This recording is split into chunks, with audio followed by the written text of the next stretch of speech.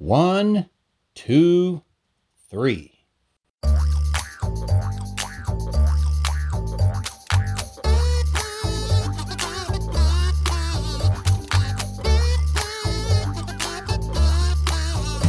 Welcome to Three Song Stories, the podcast that wields the mighty power of the song story to delve into our guests' lives in a way that normal old interviewing just can't match, at least in my opinion. I'm Mike Canary. Our guest today is Roger Stolle. While working as a marketing executive in St. Louis in 2002, Roger decided to move to Clarksdale, Mississippi, with a mission to help organize and promote the blues from within. He saw live blues as the first puzzle piece on the table in the quest for tourism growth and downtown revitalization.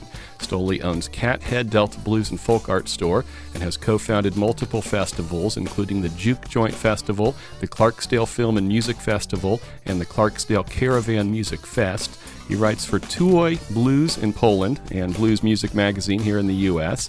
He's author of the books Hidden History of Mississippi Blues and Mississippi Juke Joint Confidential, and he's produced albums by Big George Brock and co-produced several film projects like M for Mississippi, We Juke Up in Here, and Moonshine and Mojo Hands. He's received awards including Keeping the Blues Alive in 2008, the Blues Music Award in 2009, Early Right Blues Heritage in 2013, and Small Business of the Year in 2019. He's also president of the Visit Clarksdale Tourism Commission and occasionally tours Mississippi bluesmen overseas. He came across our radar when Clay Motley recommended him as a guest, and since I was planning on hitting the road to Texas, thought, why not swing through Mississippi on my way back? So we sat down in his Cathead Delta Blues and Folk Art Store for a little on-location song story action.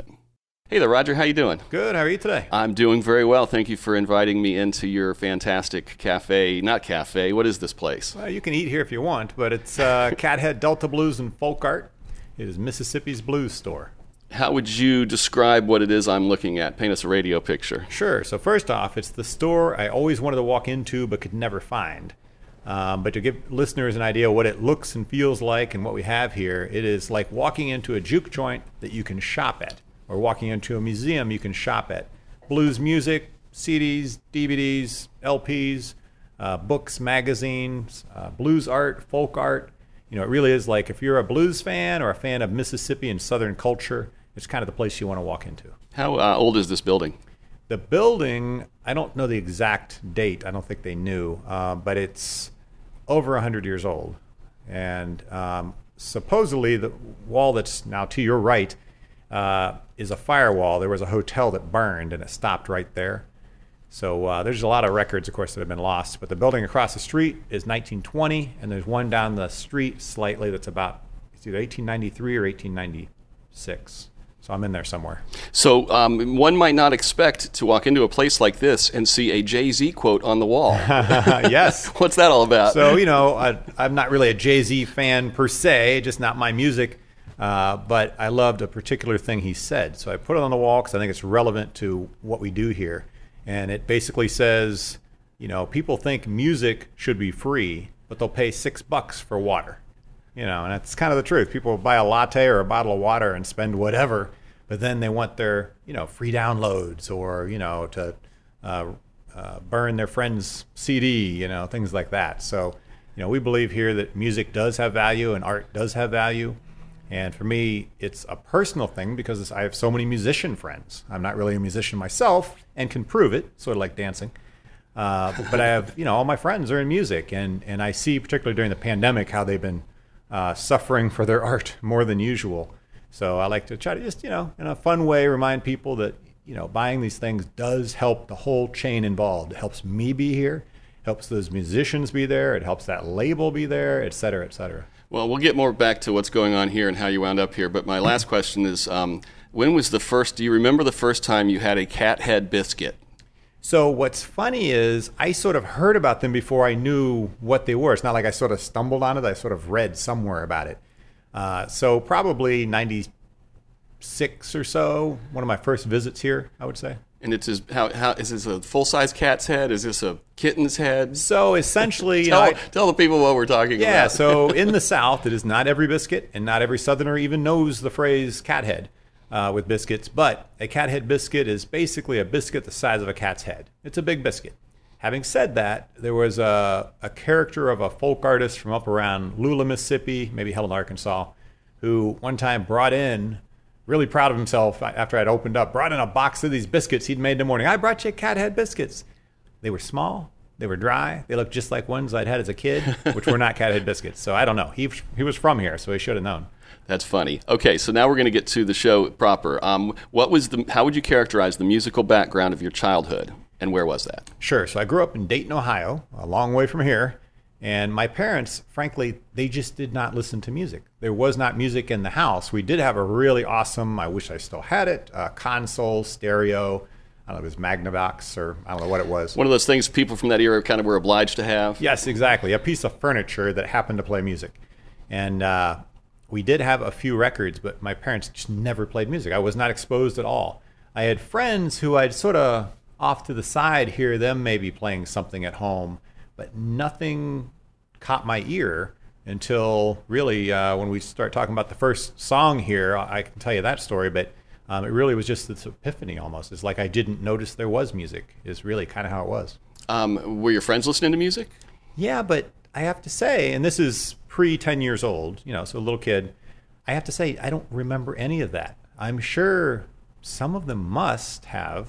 And I do know that later, because I was always into more archaic musics and roots musics, as one friend once said to one of my first girlfriends, he likes that kind of blues that sounds like an old man on the porch with a broken guitar. And I'm like, yeah, that is exactly what I like. Yeah, thank you. So I just remember maybe getting into junior high and stuff, maybe elementary school. I remember friends like, I'll give Dennis Mutter a name check from way back, a friend of mine. And his friend, Alan Gunther, who was not really a friend of mine, was wearing a Boston T-shirt. And I remember him saying, you talk to Alan. He knows what to listen to. Look at his shirt. You need to get that. And I just remember thinking, I don't even know what that is. It's like I want to listen to what I'm listening to. Oh, that's great. So did you have any music being played around you? Did you play any music yourself? No. My sister, though, wanted to take guitar lessons. And my dad borrowed a guitar from he was in the school system, Dayton Public School System, and somewhere he got a guitar that was probably for lessons or something. And she tried to take lessons, didn't stick with it. So then when I wanted to do it, they're like, oh no, we're not going to waste money on that. We tried that with your sister. And what's funny is I would mess with that guitar, and it was unplayable. But of course I didn't know how to play, so I thought it was me. Years later, I found that my mom's, after I was in college and whatever, it was like, oh no, that was the worst guitar ever. Right. It's like you really couldn't play it. You couldn't tune it. You couldn't fret it. So it really is funny that I have chosen a life, not just a career. My life is music. I mean, it just is 24/7. And here it is. I had no musical exposure, really. Did you ever pick up an instrument in the intervening years since? You're around them a lot. Well, what I usually tell people is I own guitars, but I play my position. Okay. I'm an organizer and promoter and documentarian, all these things of music, of blues specifically. And I will fool around with my guitars at home, but I know that's not why I was put on earth, unfortunately. But you do have guitars at home. Yeah. And you are sort of proficient enough to play to yourself? I can be. I have to say I have not been playing much lately. But yeah, I mean, my thing was really I would just sit and play along with music, really just for my own entertainment. And then I went, I've gone through phases where, I'd write songs and things really just for, I was dating a girl or whatever when I was younger, those kind of things. But really, I think I just have this from the inside out sort of appreciation of music that I've been able to somehow work into a career, into a life of, the greatest hobby there is, really. And a super cool store in Clarksdale, Mississippi. Yeah, absolutely. Do you remember the first music that you owned? Yes. That was your choice. Yes. So, make sure I get this right. So I'm not sure I can. Well, I'll say this. So, and this leads up to the first song. So I don't know how much you want to talk about. We'd go right on. Yeah. Okay. So when Elvis Presley died, August 16th, 1977, I was 10 years old. That next morning, the 17th of August, I walked out, and on the floor of our family room, which was crazy white fake tile, it was 1970s ranch home, was the newspaper. And we used to get a morning paper and an evening paper in Dayton, Ohio, which is crazy to think about now. And the morning paper said, "The king is dead at 42." In fact, I get emotional standing here. I'm getting emotional just thinking about that. And there was a picture of him, but it was a later picture. You know, it wasn't looking as cool and rhinestones, whatever. But I'm like, what is that? You know, I just didn't understand what it meant, except there's a guy holding a guitar, wearing crazy clothing, and it says the king is dead. So suddenly, like, I started listening, and, you know, Elvis, even in Dayton, Ohio, was on the radio, on the PA system in the mall. His movies and concerts were on TV. The newspapers, and I know because I still have them somewhere, that entire week he was on the front page of the Dayton newspaper in Dayton, Ohio, not Memphis, Tennessee, because of his death. And, you know, there was the folks who had really mobbed the gates of Graceland upon his death for days. There was a car that went up on a curb and killed somebody. And so for all these reasons, it was on the front of the paper. So it really got me interested. So my mom, you know, noting my interest, said, well, I have one Elvis record. And she like pulls out, it was the soundtrack to Flaming Star, one of the movies. Not the soundtrack you want, not the Elvis record you want, but it was like, okay, well, that was something. But my dad had, he's passed away, so they can't arrest him or anything. But he also, through the Dayton Public Schools, ended up with one of the old-fashioned cassette tape recorders like you'd have in, you know, study hall. You have any staplers or anything around the house? Exactly. You know, so I somehow ended up with that. I think he got it from my sister, but I ended up with it, and I would tape Elvis off the radio, off the TV, anything, not knowing yet if I even liked the song. I would just tape anything. They said Elvis is going to be played, and so then I got to kind of know his music a little bit, and now I can look back and say, well, it wasn't the Vegas Hollywood Elvis, although some of that, you know, he was still covering blues songs at that point even. It was really the Tupelo Memphis Elvis. It was the guy that was still close to his roots and still a fan and still choosing his own songs to cover. And so we'd go to Sears store, Sears and Roebuck, I don't know, probably every 2 weeks as a family. I have no idea what we were buying every 2 weeks at Sears, but we were. It was a place to take the kids. Yeah, well, that's really what I think it was. Yeah. And actually, I'm adopted. And I remember one time my dad trying to explain it, he said, well, it's like when we're at Sears and there's those mannequins. So we went in and we saw those and we picked you. My mom's like, that is not at all what happened. You know, it's like, that's the weirdest analogy. But they had a record department.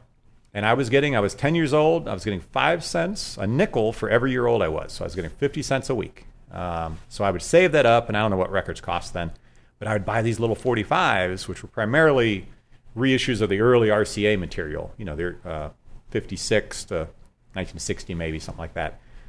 So I'd buy those, and I don't know which one I bought first. I remember Lottie Miss Claudie, I've always loved. That was one of the first ones. But then also the library, I would go, and I loved the library. And of course, once I got into music, I discovered, well, they've got records. You know? So I own this exact album, but I swear it's not the one out of the library. Same cover and everything. I bought it later. But it was a collection of the Sun recordings. You know, Sun Studio, Memphis Recording Service, really. That's what it was actually called. Sam Phillips Studio in Memphis, Tennessee. They're on Union. And that's where Elvis, of course, recorded all his early material. And unbeknownst to me, other future heroes of mine like Howlin' Wolf, you know, recorded there. And of course, Sam Phillips, who discovered Elvis, he once said that actually his greatest discovery was Howlin' Wolf, you know, with that voice. But I would get that, and I don't know what it's, I have it at home. I don't know what they call it, you know, Sun Records collection or something. And on it, some of those songs just really spoke to me, including the one that I've included in our 3-song list, which is Mystery Train, which first off, the title's not even in the song. So it's like, what the heck is a mystery train? You know, it's just like, huh. So unbeknownst to me, then, as it followed me through life, it's like, well, there's a lot of serendipity here, because Mystery Train was written by a Clarksdale, Mississippi musician, Junior Parker, little Junior Parker. Technically grew up on a plantation just outside of town. Also, one of the musicians on the Junior Parker version, which I didn't hear till years later, is Jackie Brenston, who he with Ike Turner wrote the first rock and roll song, Rocket 88, also from Clarksdale. You know, so it's crazy to me that it all sort of leads back. But Mystery Train, just the lyrics of it, because, you know, you don't know, well, I didn't know about trains as a little kid, so it's just kind of mysterious. And then, you know, Scotty Moore, his guitar on all that Sun material was just really just revolutionary. Like, you could hear where it came from, but again, it was like this new way of presenting it. And then Elvis's voice on all that stuff was so much Elvis. I mean, it didn't sound like anybody else, But it did sound like what Sam Phillips said later he was looking for to make his first million, which is if I could find basically a white person who could sing like a black person, we could do something, which is a sad statement on, segregation of the time and things like that. Although Sam Phillips absolutely worked with as many African-American artists as he did white. But it was that combination of here's this kid who grew up in Tupelo and used to sneak across the railroad track and hear blues. And every Sunday, of course, you spent the whole day in church, so you're hearing gospel. And then suddenly you end up in Memphis and you have access to the radio and a recording studio and things like that. You end up with this thing that, we call rock and roll. Although to me, he was kind of his own genre, really, just one of those guys that, we can call him that. And, and there's arguments over the first rock and roll songs and who are the more important of the rock and roll artists and whatever. I lived after Dayton, Ohio. I lived in St. Louis for 6.5 years when I used to visit down here. Of course, Chuck Berry was still alive and lived there. And to me, in some ways, more than Elvis, he was the first real rock and roll star. In part because he did all those bad things that rock and roll stars do. Right. He got arrested plenty. But he had the lifestyle, he had the guitar move, he had the stage moves, he had the guitar playing, and then, of course, the songs. But Elvis was the first one that spoke to me. And, a song like Mystery Train, it still just sort of sits out there. Yeah, it's similar to the Junior Parker version. It's not like he radically changed it, but it just sits out there. It just sounds unique even today. And again, years later, here I am in Clarksdale, Mississippi for almost 20 years now. And how many of the old bluesmen, mostly old bluesmen, I've heard do versions of that. Now, some of them got it from Elvis, and some got them from the Junior Parker version, and then the original version. And then others just, Anthony Big A. Sherrod, who's 36 years old now, he got it from when he played with Robert Bilbo Walker, who made it to 80 years old before he passed. So he probably doesn't even know that Elvis did that or that Junior Parker wrote it. So it's actually been passed along as a folk song, so to speak. There's a blues musician whose middle name is Bilbo. Yeah, man. That's news to me. He was unbelievable. Robert Bilbo Walker, one of the biggest characters, unbelievable. He always claimed, the number moved around a lot, but he'd claim about 26 kids, things like that. At the funeral, there were all kinds of adult children walking around like, I'm blah, blah, blah, who are you? It was crazy. He had, I probably shouldn't get too much in his personal life. He had a lot going on there with the ladies. And he had a couple different families in different places. But he would wear these suits. At one point, he actually sort of decorated himself with these just crazy zoot suit type outfits. He wore a puffy wig on his head that everybody knew was a wig, But he would do, a lot of people called him a Chuck Berry imitator because he would do some Chuck Berry and do the duck walk. Now, his thing was, Chuck can only duck walk forward, and then he has to turn around. I just go backward. So, he just thought he'd really invented something to go forward and backward. But he did come up with this move that I've never seen anybody else pull off, where he would be playing his guitar in the middle of actually Hideaway, a Freddie King instrumental. And he would take the strap off the guitar as he's still playing and then hold the guitar out, Fender Stratocaster, which is not a light thing to hold, with one hand. And he had this whole thing he would play. Wow. And it was crazy. And then he'd lower it on the ground, rest it, and start dancing with the guitar. And he had this particular riff he'd play during part of that. And I took him down to Brazil for some 2 weeks of gigs. And they didn't know what he was singing. It's Portuguese. But they liked that riff. So that this huge festival audience starts singing along with that riff, which as many times as I saw him do it, no one ever even thought to sing along with the riff. It was the craziest thing. I could have cried. It was like, and of course he just thought that was the greatest thing in the world. Of course, he tried to charge everybody to take pictures with himself. So I had to, put a stop on that. Robert Bilbo Walker, absolutely, folks, go out and look for his recordings, particularly the live one he did called Rock the Night. Really captures the live show exactly how it was. He was remarkable. At the end, he had a lifelong dream to own a blues club, a juke joint, out in the country. And at the end of his life, after 7 years of work and all kinds of crazy stories, he got it opened for about 3 weeks before he was diagnosed with cancer. And that was in June of that year. And, he made it till November. But it was the coolest thing to see this guy have this lifelong dream, Wonderlight City. and people can't see what I'm doing, but I'm doing this fancy thing with my hands because it was Wonderlight City. It wasn't just Wonderlight City. And he had thousands of lights out there, no electric, no plumbing. So he had reinvented how plumbing works to say it didn't. It was, I won't even describe how the toilet worked. It was inventive, I will say. And then he had a standard household kind of generator trying to power the entire thing, the band and the lights and everything. So it was crazy. He built a stage suspended within trees like a tree house outside because he wanted to put festivals on as well. So yeah, Robert Bilbo Walker, and one of the things he would do is cover Mystery Train, did his version, although I don't think he knew the title. Well, I'm glad I asked. That's a great aside right there. Yes. Real quick, we're going to listen to this, but what did your folks think? You said they weren't really into music, but Elvis was on the paper every day for a week. Did they care? So my mom actually was a bit of an Elvis fan, apparently, from way back. So she actually was totally cool with it.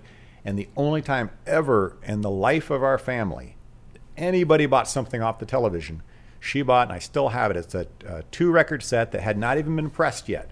RCA put it together real fast, a greatest hits package when he died. And you ordered it off TV, and it came like 2 months later or whatever. And I still have it. It was all the RCA, the singles. But that to me, I look back on these things, and I have to give my mom credit on things like that because we didn't have a lot of money, frankly, growing up. And I'm sure my dad is probably like, "You did what? You bought that off the TV?" My dad, all I remember him saying about Elvis is when I got an Elvis, like a poster, and I hung it up in my room. And he said something to the effect of, there are real heroes in this world. In other words, to him, Elvis was not a hero, and I was sort of making him out to be a hero, as opposed to my father's heroes, Martin Luther King being probably number one. So that always stuck with me as well. There's little life lessons that come out of that. But I know that I annoyed them because it just must have been horrible for them. I would I guess it was singing or humming these songs, these early Elvis songs, anytime we were in like a family drive to go see the grandparents, and it just must have been so annoying to them. Well, let's listen to this together. Mystery Train, as you said, originally recorded by Junior Parker. This is Elvis Presley's version, released in 1956 as the B-side of I Forgot to Remember to Forget on Sun Records. When was the last time you listened to that? Well, I listened to it this morning just to make sure there wasn't anything I was not thinking of, to be honest. But before that, I would say about a month ago. Okay. Yeah. Because I used to listen to it as the album, as opposed to just a song. What album is it on? Well, it's the one I mentioned that I used to get. Okay, still that. Yeah. Okay. But I bought my own copy. I did not take the libraries. Yeah. That's funny. Just for the record. My Elvis story is really probably one of my earliest musical memories. And I guess it was, August 4th, 1977? Is that what you said? Well, 16th. August 16th. When he died, yeah. It would have been that day because I would have been 5 at the time. So I'm in Kansas City. I'm in the car with my mom. We're coming. I can remember right where we are. We're coming down the hill to where my grandparents lived. And the news comes on. And my mom, I could tell she's reacting. And I said, "Who's that?" She said, "It's the man in the white suits." And I was like, "Okay." And so to me, I was picturing like Colonel Sanders, right? Exactly. It wasn't until years later that I realized it was Elvis Presley. And it was like his later day white sparkly suits and what like that. That's funny. Wow. Well, I worked my first job that I ever got on my own. I had one my dad got me, but the one I got on my own, so I could, before I was 16, because I wanted to save up to buy a car when I turned 16, was working at a grocery store. And at first I was a bag boy. And that was fantastic. You got tips if you did carry out to the cars and whatever. Then they stuck me in produce. And the guy in produce, Jeff something, he was obsessed with this girlfriend who he had lost, basically. And he had all these stories. They went and saw Elvis all the time. Like that was her thing. So he would go with her and he had all these stories. Later day Elvis. So that's about as close as I ever got to seeing Elvis, was hearing all of his personal stories. I was looking, he would have been 21 when that was recorded. Wow, isn't that something? Is that would have been one of his earliest recordings? I don't really know Elvis lore enough to know if he started when he was 16 or something. Well, 1954, so that's 56? All Right, Mama. Okay, yeah, so that would have been when he was 19 then. Yeah, so That's All Right, Mama was the first. They literally just played it constantly up on Memphis radio. That was his first hit, and that's by Arthur Big Boy Crudup, a bluesman from Forest, Mississippi, but actually lived in Clarksdale for a while. So again, another connection. You say you listened to it this morning, and you listened to it about a month ago. How do you listen to music these days? So when I listen to that normally, now this morning I just pulled it up on YouTube because I was like, well, I just should listen to it so if there's anything I'm not thinking of, But I listen to vinyl for that. Okay. In fact, I don't think I probably own like an Elvis Christmas CD, but otherwise the Elvis I have is the records I bought when I was young, and that's one of them. How much vinyl do you have? Is that how you primarily listen to music in general, or is that just for that niche? Right now, like the past, I just think about it, certainly the last 5 years, yes, because I was able to get a good stereo. Before that, my stereo wasn't very good. I had a better one before that was long gone. So I have like 1,000 records probably, a lot of jazz. That's, when I buy stuff these days, a lot of times, frankly, I'm buying jazz stuff. And it's sort of unfortunate because I own tons of blues, but I bought it all on either cassette which is long gone, or CD. And so some of that I'll rebuy on vinyl, but then it's kind of like, I've already got it on CD, but I wish I owned it all on vinyl, frankly. You sell records here? I do. You can't see kind of behind you. There's a curated collection. So I don't have everything, but it's about 4 boxes of new recommended, mostly blues vinyl. And of course I've got CDs, which have been the primary thing that I've sold for the past 19 years. And then some DVDs, How do you get all this stuff? I mean, are you always on eBay, or do you travel around? I mean, probably not so much now. Local or independent musicians, a lot of stuff I buy directly from them, music-wise. Same with little indie labels, even some of the ones that actually have distribution, but they'll sell to me because, they're a Mississippi label or whatever. And then, of course, some of the artwork I have in here, the blues art and folk art, some folks are local, some are not local. Most of it's consignment. And then I'll have people design, merchandise for me, T-shirts and things like that. So when you were a kid, what did you want to be when you grew up? So I went through a lot of things. I was into Evel Knievel, so of course I wanted to be. Oh, Evel Knievel. Yeah, I don't even know. I had the little. Oh yes. Handlebars broke off like the second time you did it. Jeez, the gyroscopic ability of that thing to stay up was amazing. Yeah, and we used to. So I'd watch Wide World of Sports. I was not a sports person, but if he was going to do a jump, they would cover it. So we'd watch that, and then you're all psyched up about it, even though he just crashed and they hauled him off the hospital. So we'd go outside and we'd pile up firewood, put a piece of plywood on it. And there were no BMX bikes, mountain bikes. Right. So I had a Mr. America bike, which is not made for jumping ramps, I'll just tell you. Like his Harley Davidsons. Yeah. In retrospect, you watch the old video and it's like, dude, you didn't even have shocks. Yeah. Well, that's kind of how this was. In fact, so we'd go out and try and mimic it, and you'd end up coming in, sneaking into the house to get Band-Aids, trying not to get caught. So once I got through that phase, I don't know what year Jaws came out, but I wanted to be a marine biologist for quite some time after that. Although I was afraid to go in the water after that for quite some time as well. Right. The thing I probably most wanted to be when I was young was a forest ranger. Huh. Yeah, I was really sit up in one of those towers? Well, I think I just wanted to be out there in the wilderness. I don't know, yeah. with the animals, and I don't know. And I'm sure there are other things I'm not even thinking of right now, but those are the things. And then, of course, when I got into Elvis, through the Sun record stuff primarily, Mystery Train, things like that, I don't know if I thought I would be a musician, but I was very interested in that, which is when I dug out that guitar that you just couldn't play. But yeah, in life, I have just stumbled into things where it just felt like it's the right place at the right time and I need to be doing this. Or, it's sort of like going to college. I always knew I'd go to college. My dad just always said, that you're going to college, and that he'd help with it. And so I knew I was going, but then suddenly I'm a year or two before graduating high school, and the guidance counselor says, "Oh, you're not going to college." Yeah. I'm like, "What?" Yeah. You have to do things that allow you. It's like it just never occurred to me. So the senior year was really a cleanup year for me, so I could go to college. But then picking a major, I chose English literature and journalism, not just because I had been a writer, but mainly to avoid math. So, I sort of chose that. Well, then coming out of college, I'm applying to anything that has to do with writing. I didn't want to be a teacher, an English teacher. I didn't really want to be a journalist per se. So I ended up as a copywriter for advertising. And it was bottom rung, my starting job. But I had just great, I'll call them mentors, people that I learned from. And, I work hard, so I kind of moved my way up, and I ended up ultimately getting recruited for a job in St. Louis. It was kind of the job you move for, and then just kept moving up from that until I decided to drop out of corporate America and come here. You guys can come in. We're doing a little podcast thing. If you have any questions or anything, just go ahead and interrupt. Thank you.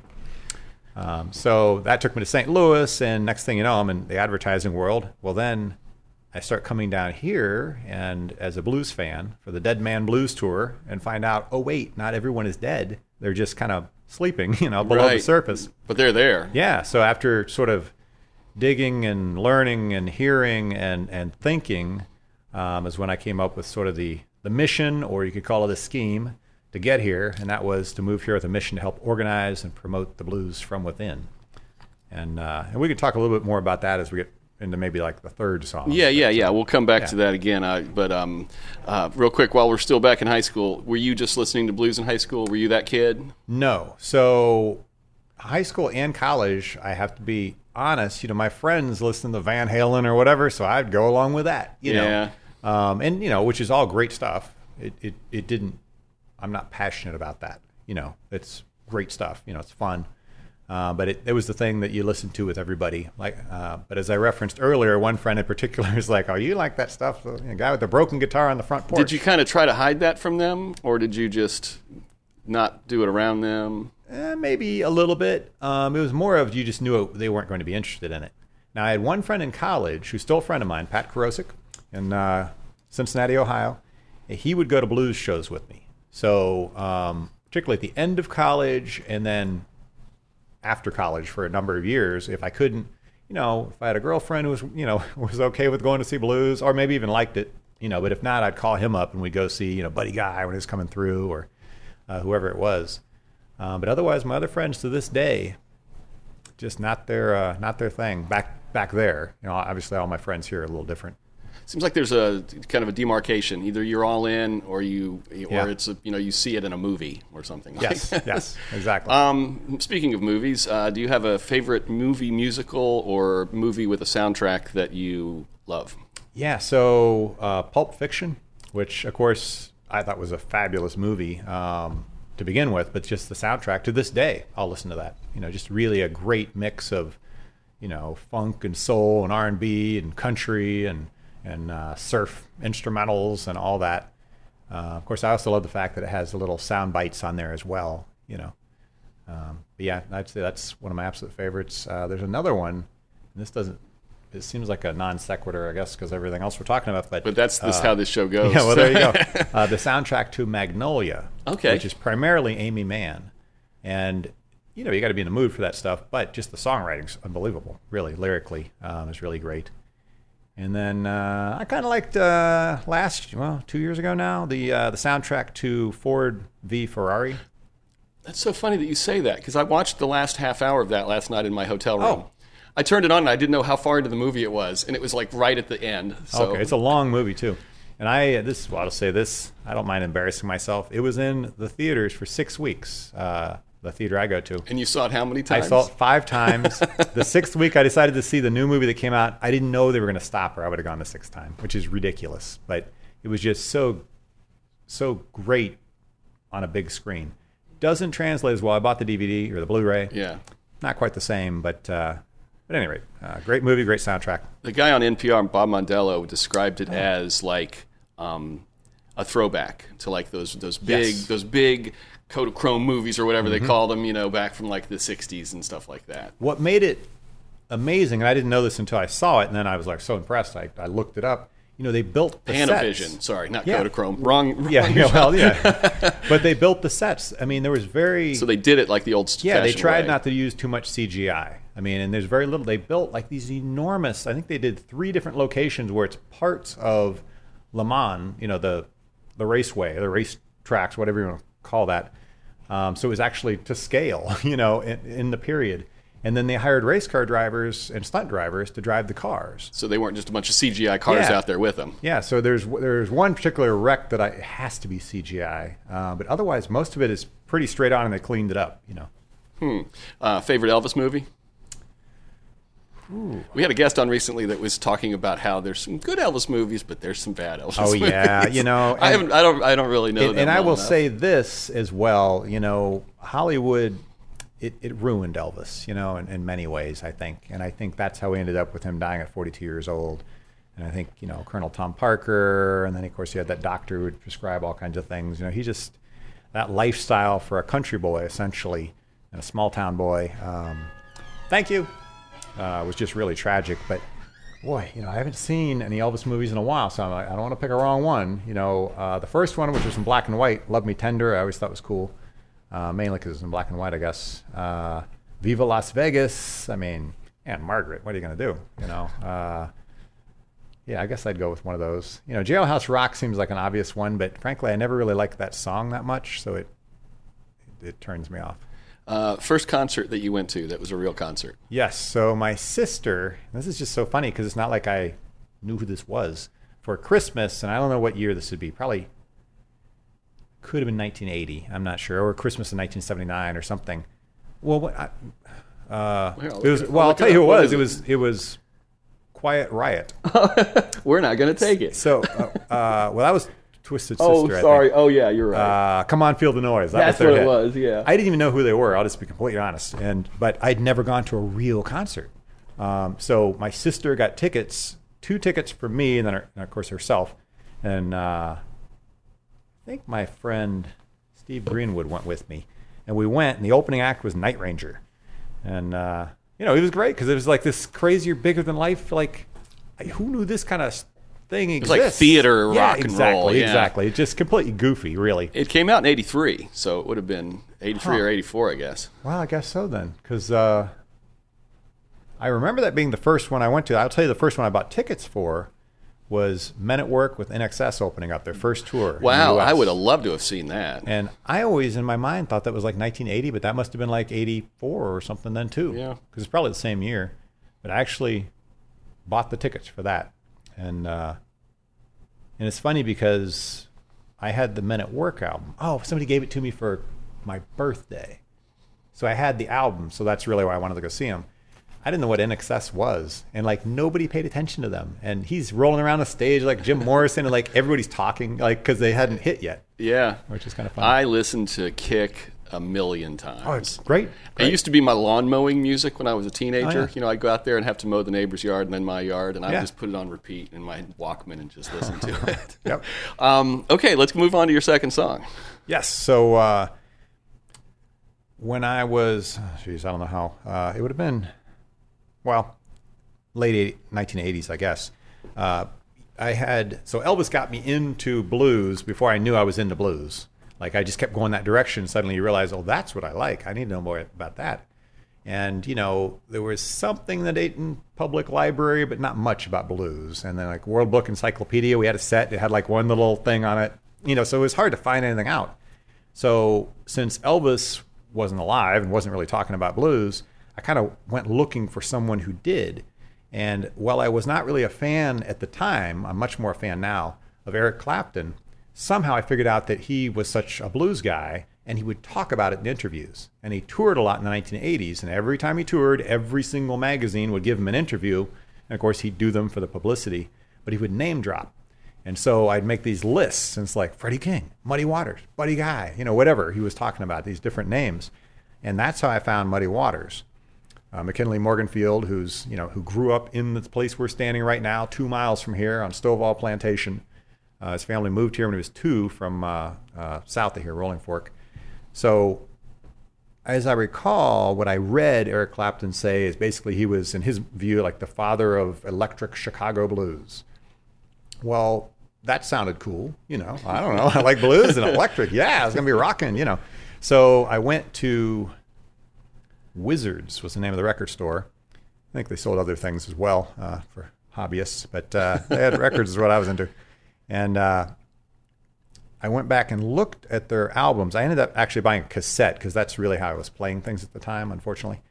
But I looked at all the covers because I didn't know anything about it. And there's no Wikipedia, there's no Google, you know. Yeah. And frankly, you know, record stores, a lot of them, back then, even today, you know, sometimes the guy behind the counter just looks intimidating. You know, right. Like, you want this? Who are you? What do you know? So I didn't ask anything. So I just looked at the covers, and the most intriguing one to me, and I don't even know why, was Folk Singer. Also, it's totally possible that it was like $1 cheaper than the other ones or something. Like I would have thought like that back then.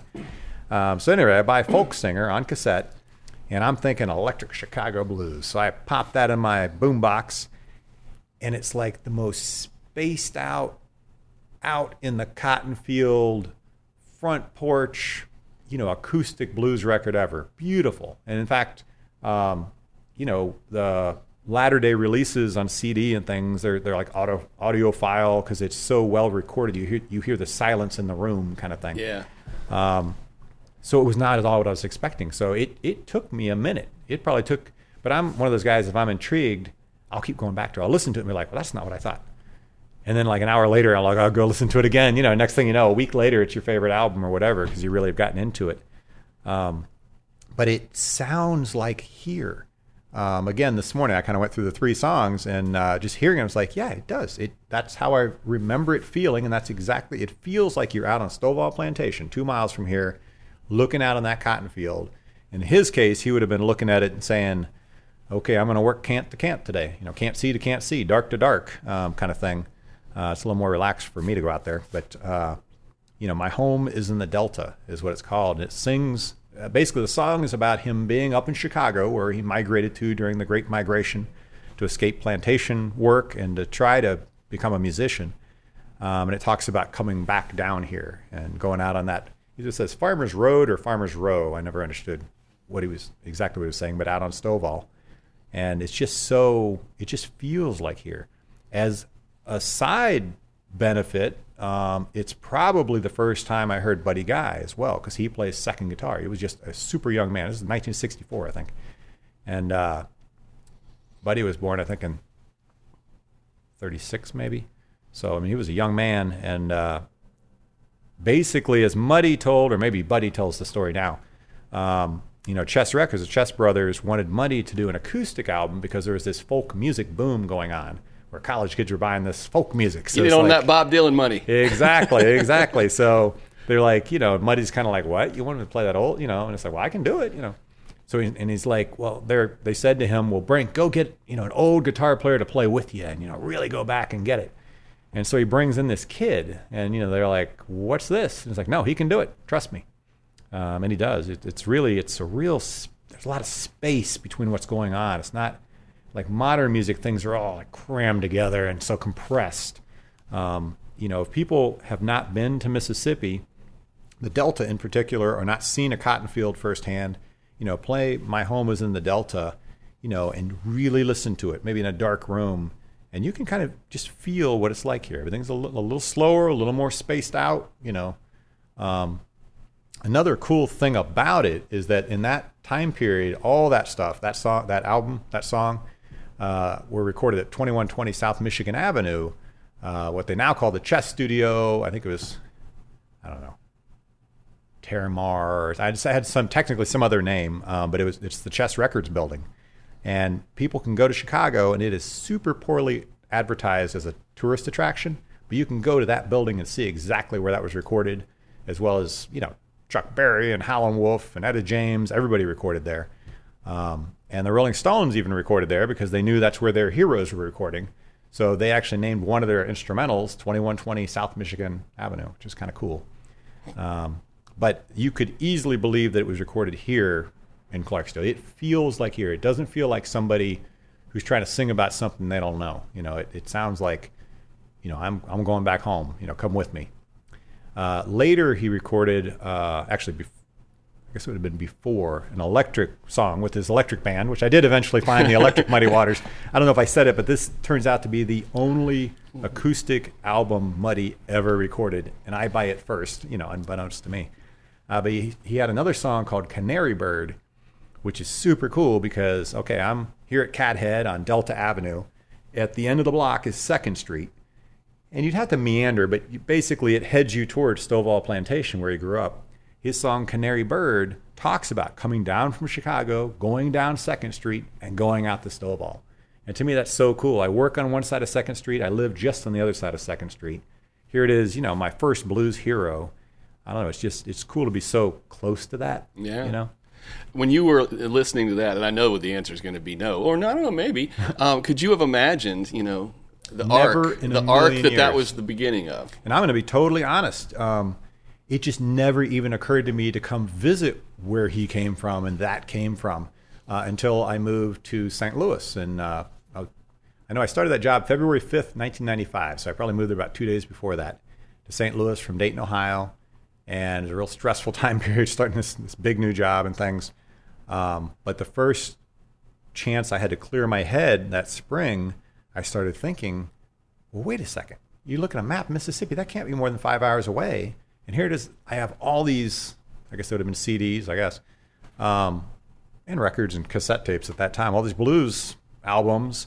It's like I should go see where it came from, which is what led me to do the Dead Man Blues Tour that, sort of turned into my lifelong passion now. And when I first came down here, the very first visit, his cabin, well, what they call the cabin, it was one room on Muddy Waters' family home that survived a tornado hit in the early 90s. Well, it turns out the house had been built around, it was probably a 4-room kind of shack type house. It had been built around a cypress log cabin that possibly went back to slavery, certainly early post-Civil War. And that was the strongest part of the structure. So that actually survived the tornado hit and sat out there almost, well, I don't know if it was almost a decade, but for several years, just sitting there as a monument to him. And long story short, because that's a whole story, but House of Blues came through, made a deal with the family, and put it on tour. Stuck a roof on it that it never had and did some other things. So they picked it up, put it on a trailer, and drove it around? Exactly. And many of us, being purists, were kind of upset by that at the time. But the deal was it had to come back after, 5 years to Clarksdale and go to the Delta Blues Museum. So if you come to Clarksdale, Mississippi and go to the Delta Blues Museum, you can see what's left of Muddy Waters' childhood home inside the museum. They built a wing around it. So it's actually pretty cool. But to have seen it out there on Stovall, to me, like I can just still picture seeing it there. That was the coolest because the cotton fields were just behind it. And another bluesman who I got to know really well before he passed away, Wesley Junebug Jefferson. Junebug. We did a documentary called M for Mississippi and filmed him out there. And he actually lived on Stovall after Muddy Waters. I mean, he was relatively younger. And it was so cool. He was able to point out where all the shacks were and the houses. And he's like, yeah, and then, the adults, they had kind of this juke joint. And I had my peephole. I'd look in there and see what they were doing, And then at the end of the interview, he's looking out on the cotton fields of Stovall Plantation. And he says, yeah, first he kind of talked up the romantic part of it. Like he almost liked the lifestyle. And he said, yeah, there were some days. And he made his arms out like he's a bird. He's like, I just wished I could just fly off from here, But that's, the cotton plantations surrounding Clarksdale. Clarksdale at one time was the golden buckle on the cotton belt is what they called it. And that's really why we have the blues that we have that came from here and why Alan Lomax called it the land where blues began. You can't really pick one spot on the map where blues absolutely began. Those first notes were played. But if you had to pick a region, you definitely would look at the Mississippi Delta. And if you had to pick a town and its county, you would look at Clarksdale. And it's really because of cotton. And it is something to see. And when folks do come to visit, and you do need to come to visit in Clarksdale and the Delta, if you come in late September, early October in particular, you really get to see the cotton fields. But keep in mind that they're planted by GPS now, so the rows are perfect. It's been hybridized so they're all at a certain height. It would have been much crazier looking out there, bigger plants. And if you go out and try to pick some cotton just to see what it's like, it'll tear your hand. Yeah, I was going to say. Oh, man. So it is not a cotton ball. Yeah. So it was something. You can see how this kind of a music, whereas, soul music and some jazz music and rock music of the 60s was sort of revolutionary and statement music. I think blues was survival music, It really was. It sometimes the lyrics weren't about much more than, your day or your night or your family or your love experience. But it was the survival music that got people through. Let's go listen to this and picture you listening to this cassette waiting for the electric Chicago blues. My Home is in the Delta by Muddy Waters from the 1964 album Folk Singer.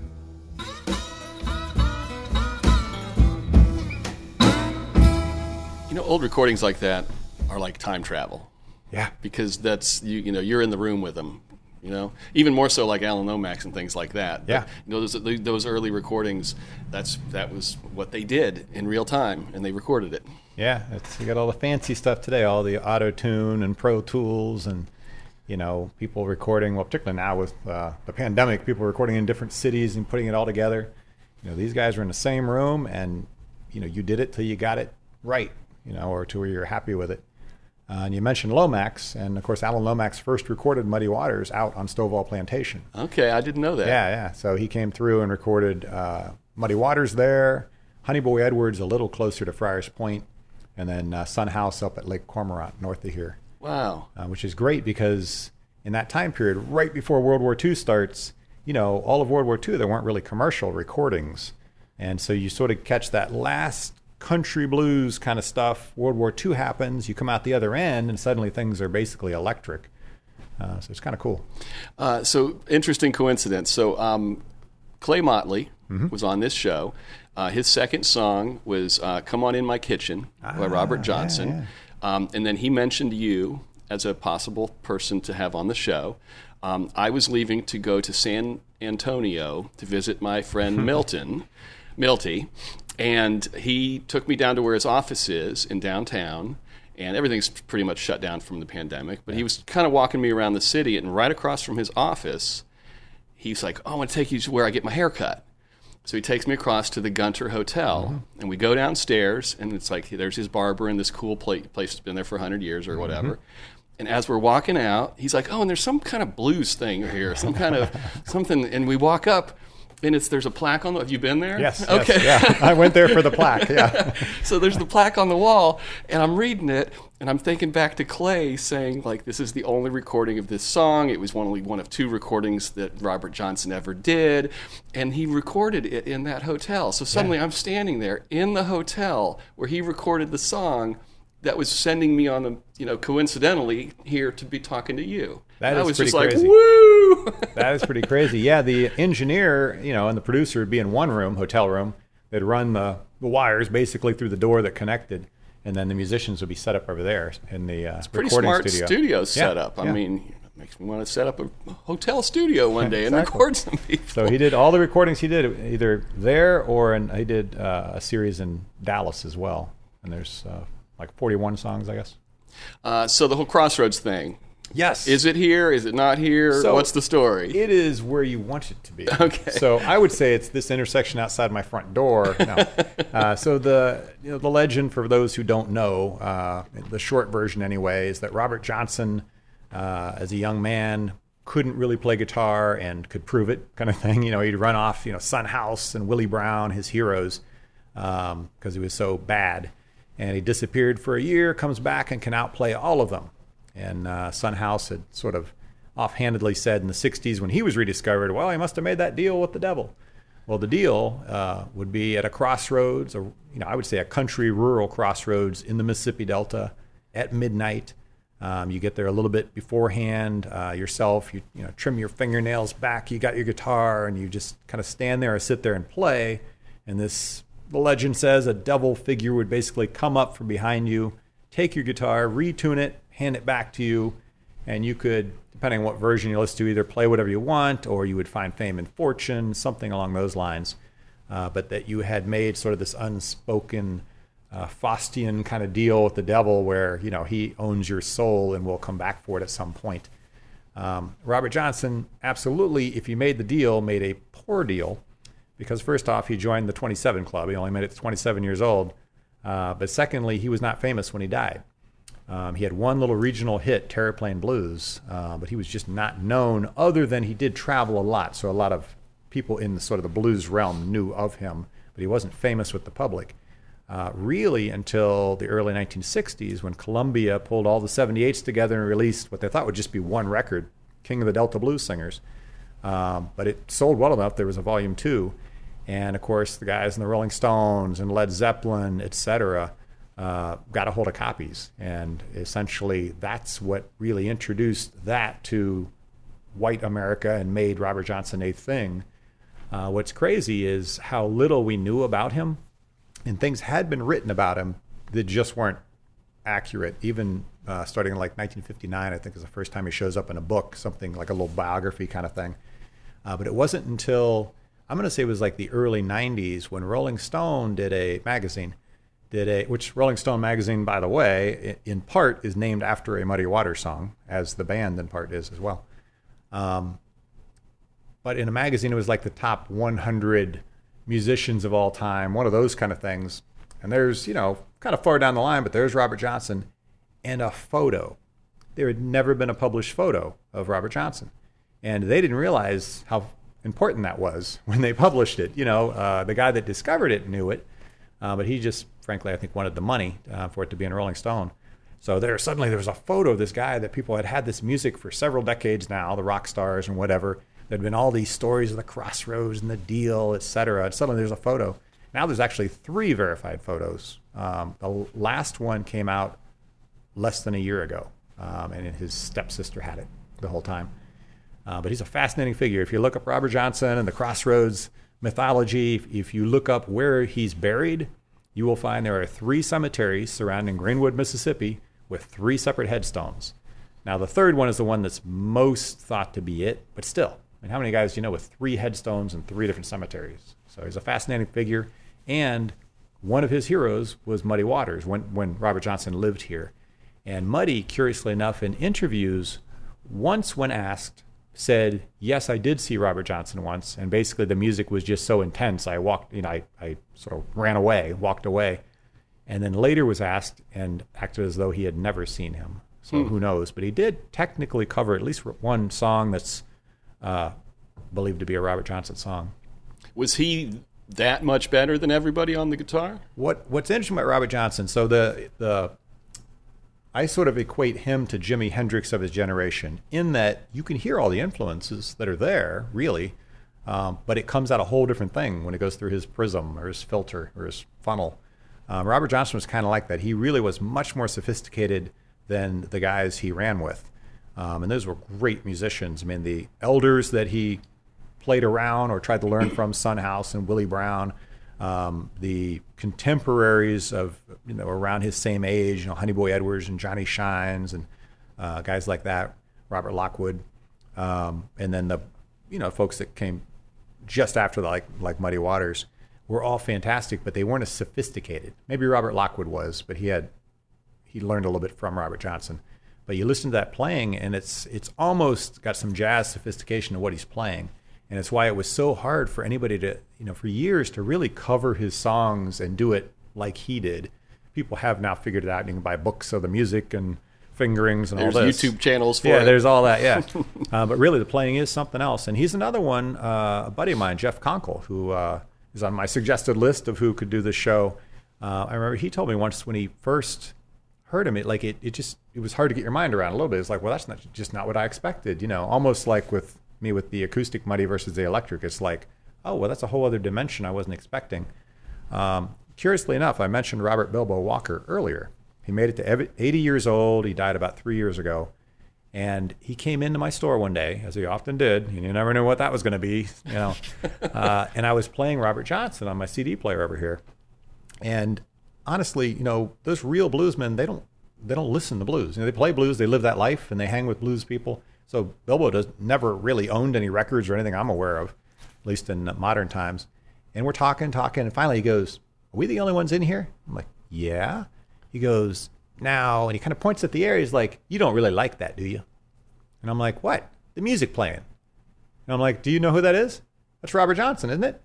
And I was like, I couldn't believe he knew that was Robert Johnson. Like, how would he hear Robert Johnson? I mean, the guy he didn't have any kind of players or anything.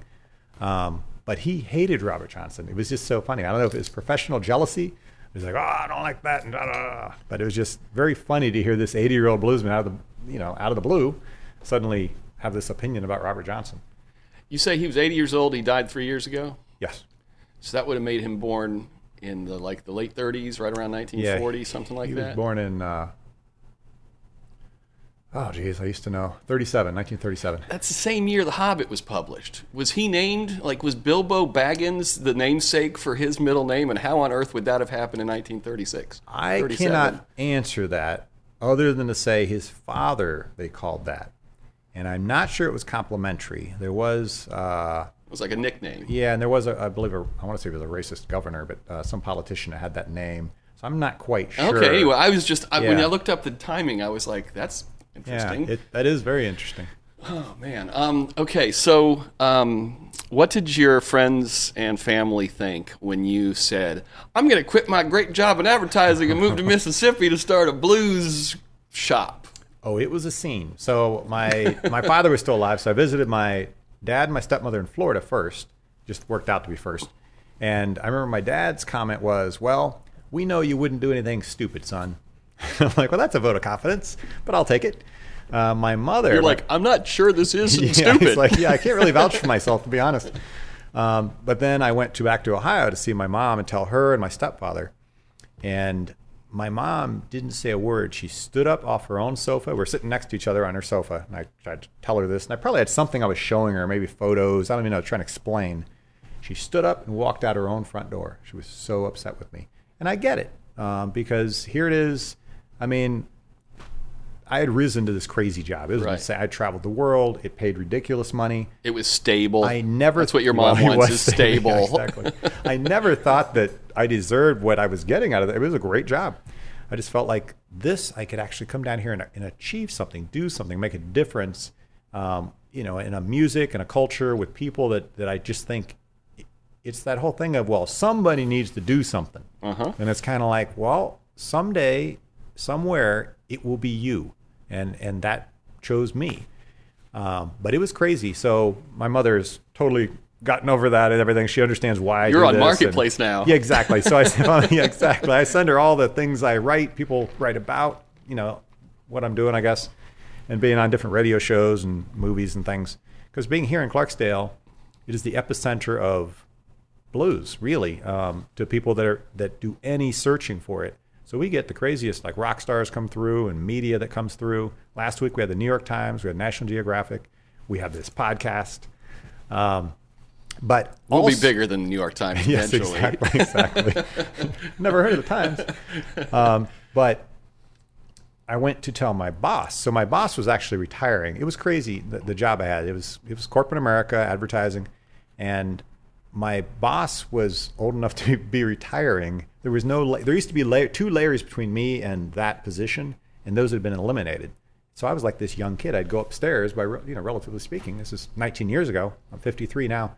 But I'd go upstairs, and it was like all old people that are running the corporation, And she was retiring, so I had a new boss who was a little bit younger, and he was panicked. He couldn't understand what I was telling him.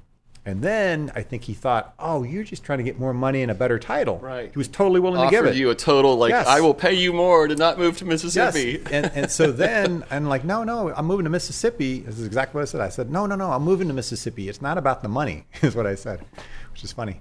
And so finally, then he tried the guilt thing of, well, you're letting your people down, the people that I worked with. Your team. Yeah, exactly. And it's like, well, they're going to survive. You'll find somebody else.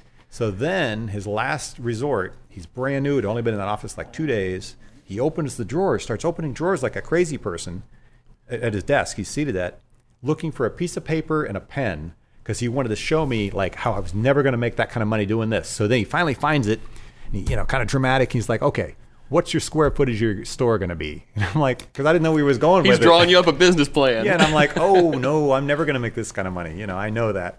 So that was a weird thing. What about your friends? Quit. They all got it. Right. They were all like, oh, Roger's going to do what he is. Yeah. Now, some were more thrilled than others because the ones that in St. Louis, of course, you're not going to see them as much. But I'd already left my friends in Ohio, so to them it's just another place, and it sounded like a cool place to visit. And, I've had a lot of my friends through the years, even from way back, come to visit. And even the ones that haven't really made it, when I go back home and see them, or back to Ohio and see them, they all want to hear about it, So it really is like joining the witness protection program or something. Right. Like you're just sort of dropping out of regular life into this, and you really have to visit here, as you are today, but to visit here and really understand what this is. It is small southern town, deep blues history, a very challenged economy here, and you've got the burden of history. There's race relations, and there's plenty of ugly stuff about Mississippi in its past. Unfortunately, in Ohio, growing up, that is all I heard about. Mm-hmm. And you come here, and it's like, well, Southern hospitality is a real thing.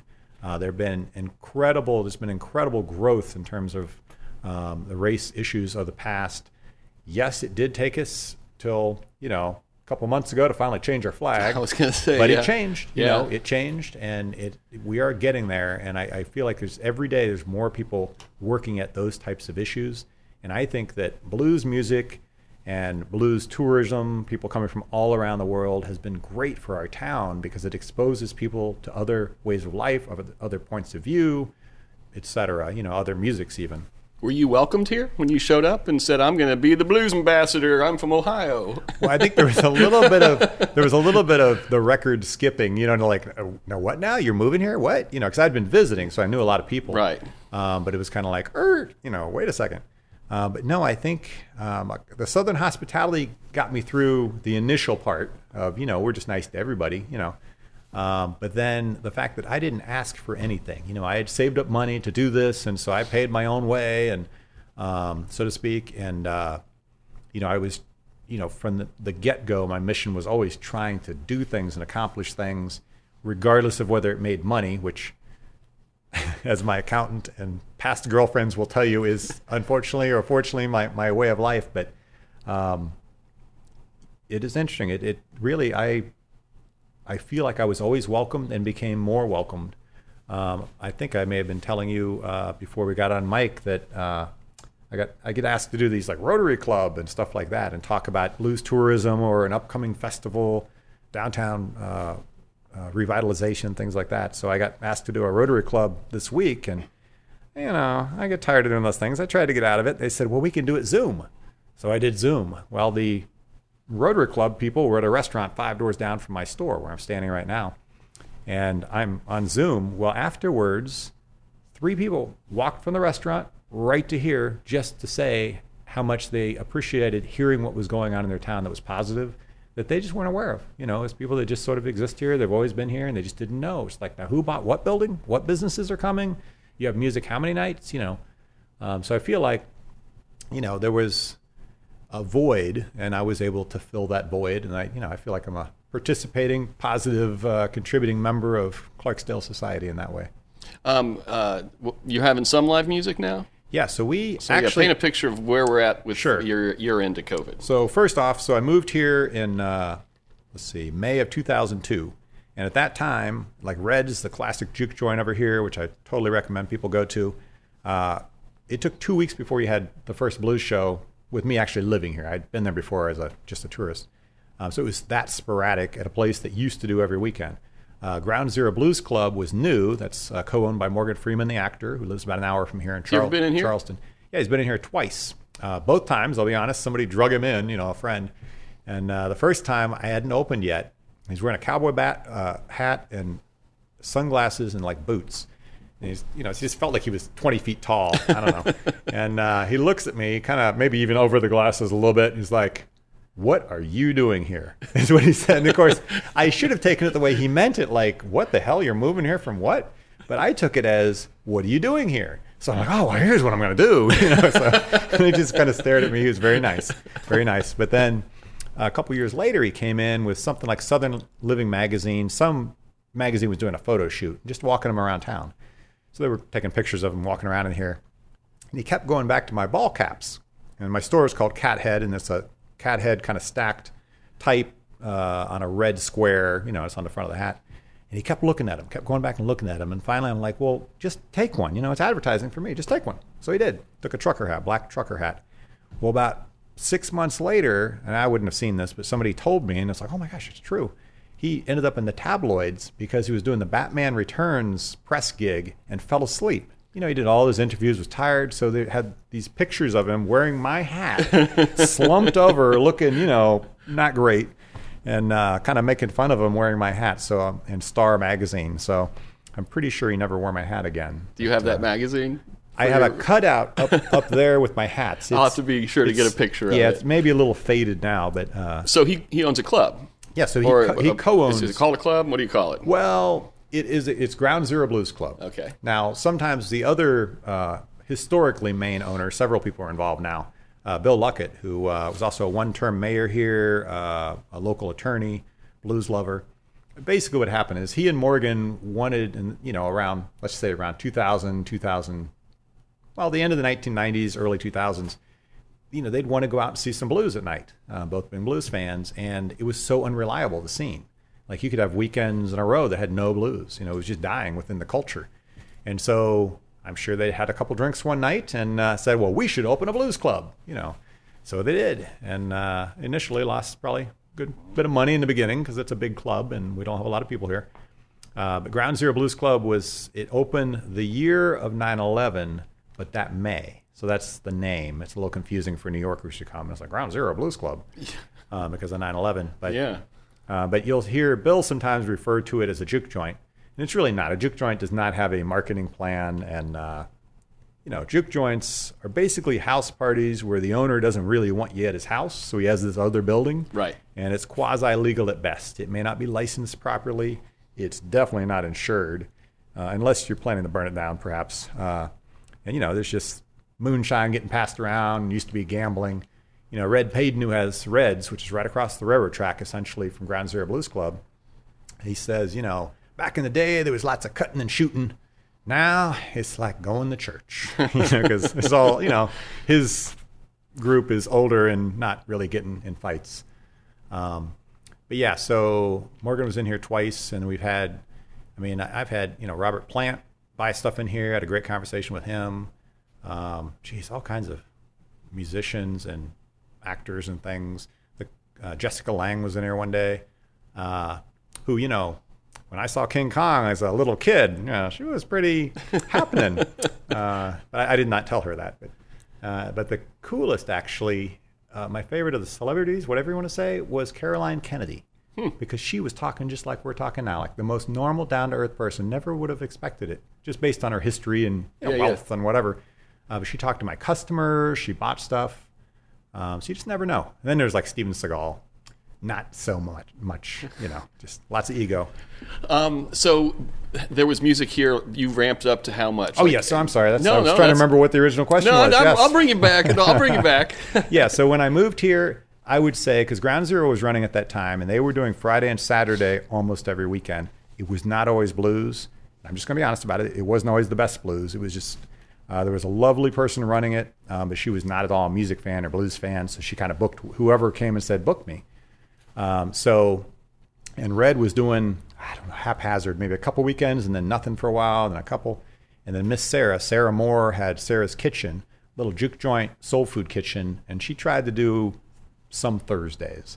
And that was just about it. There were a couple of little things that would happen with unreliability.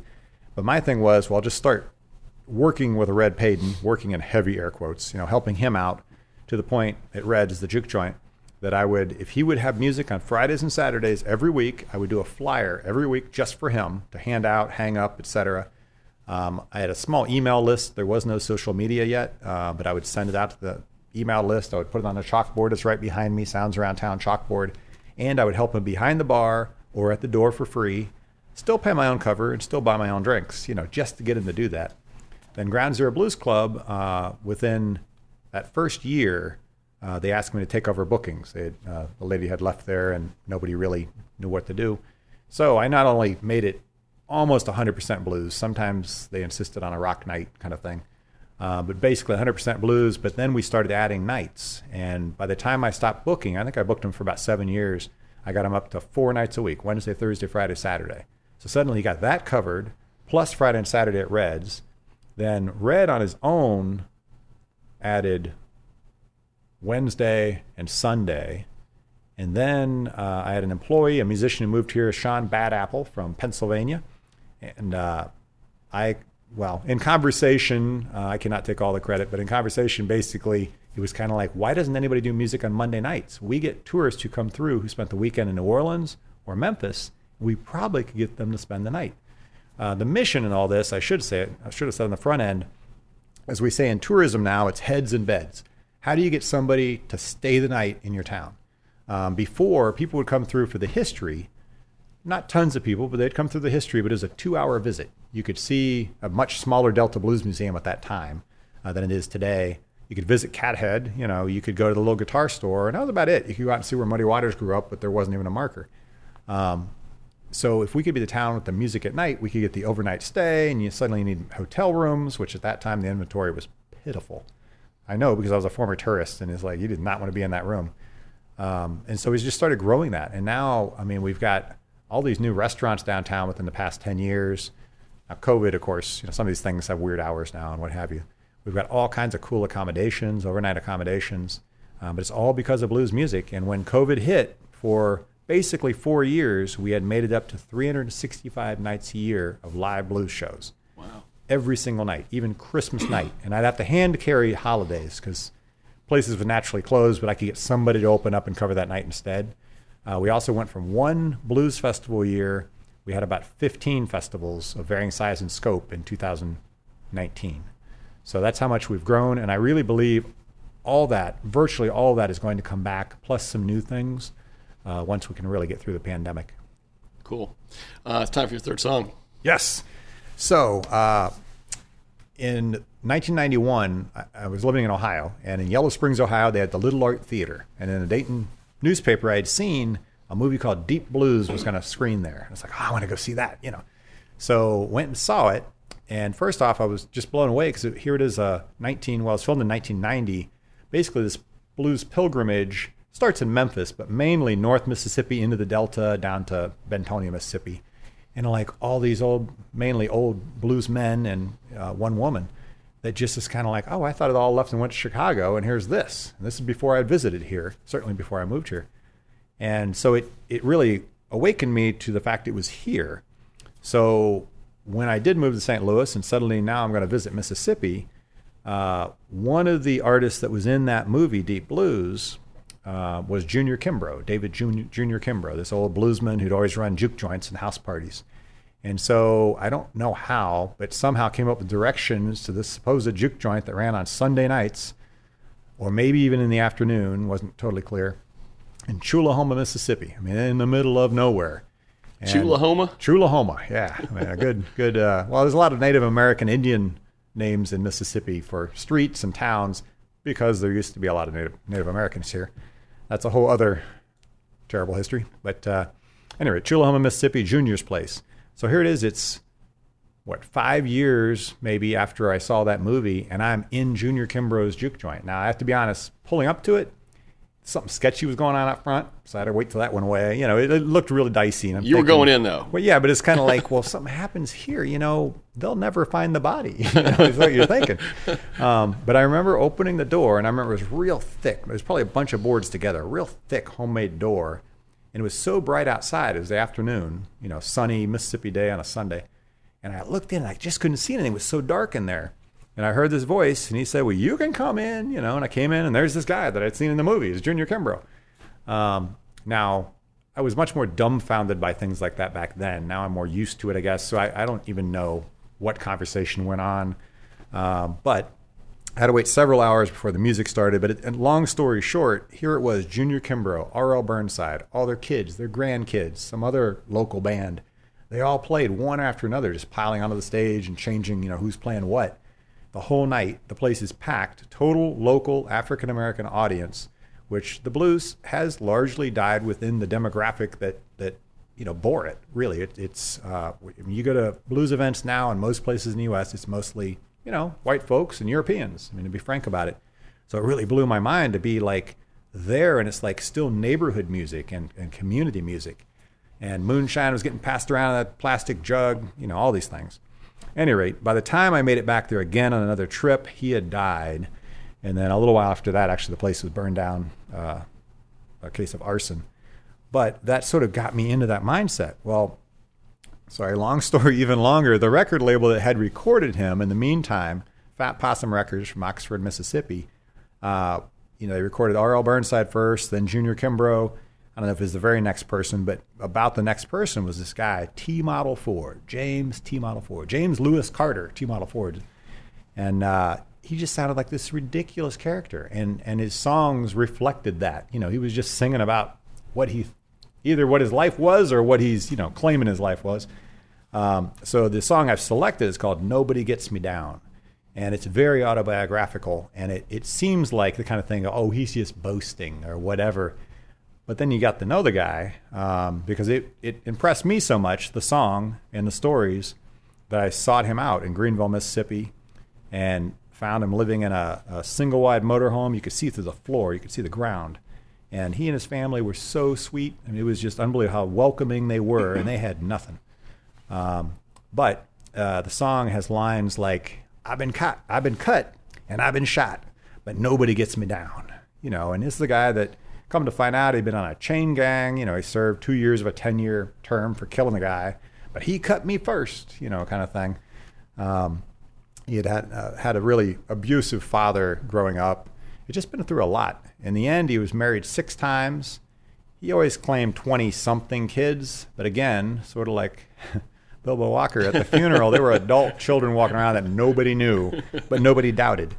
And he lived such a storied existence that he'd always say, Jack Daniel time, and take a swig of Jack Daniels between every 2 songs. At the funeral, in his casket, they had a bottle of Jack Daniels, but also they had 3 preachers, and he was not a church-going guy. He was a believer, but not a church-going guy. But they were so concerned, being this bluesman who'd done all these things, that he might end up in the wrong place. They had 3 preachers do the funeral, but still had the Jack Daniels bottle in the casket. So he was really a guy who lived what was in his songs, and he made it to possibly 93 years old. The paperwork, nothing matched. And I think he was probably 90. And until that last couple years, really, I mean, he was something else. At one point, part of a tree fell on him, so he couldn't walk real well. But even towards the end, he'd be like, if they just get close enough, I can get one hand on him. It's like, as long as I get a hold of him, And like, they took his gun away at some point. I don't know if it was a family. I was never clear on that. And he's like, he'd say, they took my gun, but I still got my knife. And he had like this knife that the tip was broken off, Did you just show up at his house, or did you have a connection that set you up? So I'll tell you who set me up was Amos Harvey. Amos Harvey, who a friend of mine who I used to come down here and look for blues graves and stuff with, Joe Barrett out of St. Louis. Joe's a character. He's such a character that he basically called up this record label I'm talking about, Fat Possum, and like just wanted to talk to somebody about, I love this music, and just, and I'm sure they're like, we got to work. What do you do? But Amos was very nice, so that's how I got the name. And Amos, I called him. I don't know if he gave me a phone number or if he gave me directions, but somehow that's what led me there. And it was around November, and again, they're in this really horrible single-wide motorhome. I'm telling you, you could see the ground. It's like, wait a second, I think that's outdoors, And they were just having such a great time, he was playing, and then he offered me the guitar, and I can empty a room, But then at one point, his kids weren't really his kids, but these kids that were there, grandkids, I guess, they're like, let's get the tree, because Christmas is coming up. So I'm like, I don't know what that even means. And they come out of there's like a closet in this, mobile home, and out comes the tree from last year, a fake tree, but all decorated and everything, ornaments, lights, everything. And they just plugged in. It was all smushed, and it was like, oh, well, Christmas is up, So it was really great. And I remember Miss Stella, his eventual 6th wife, I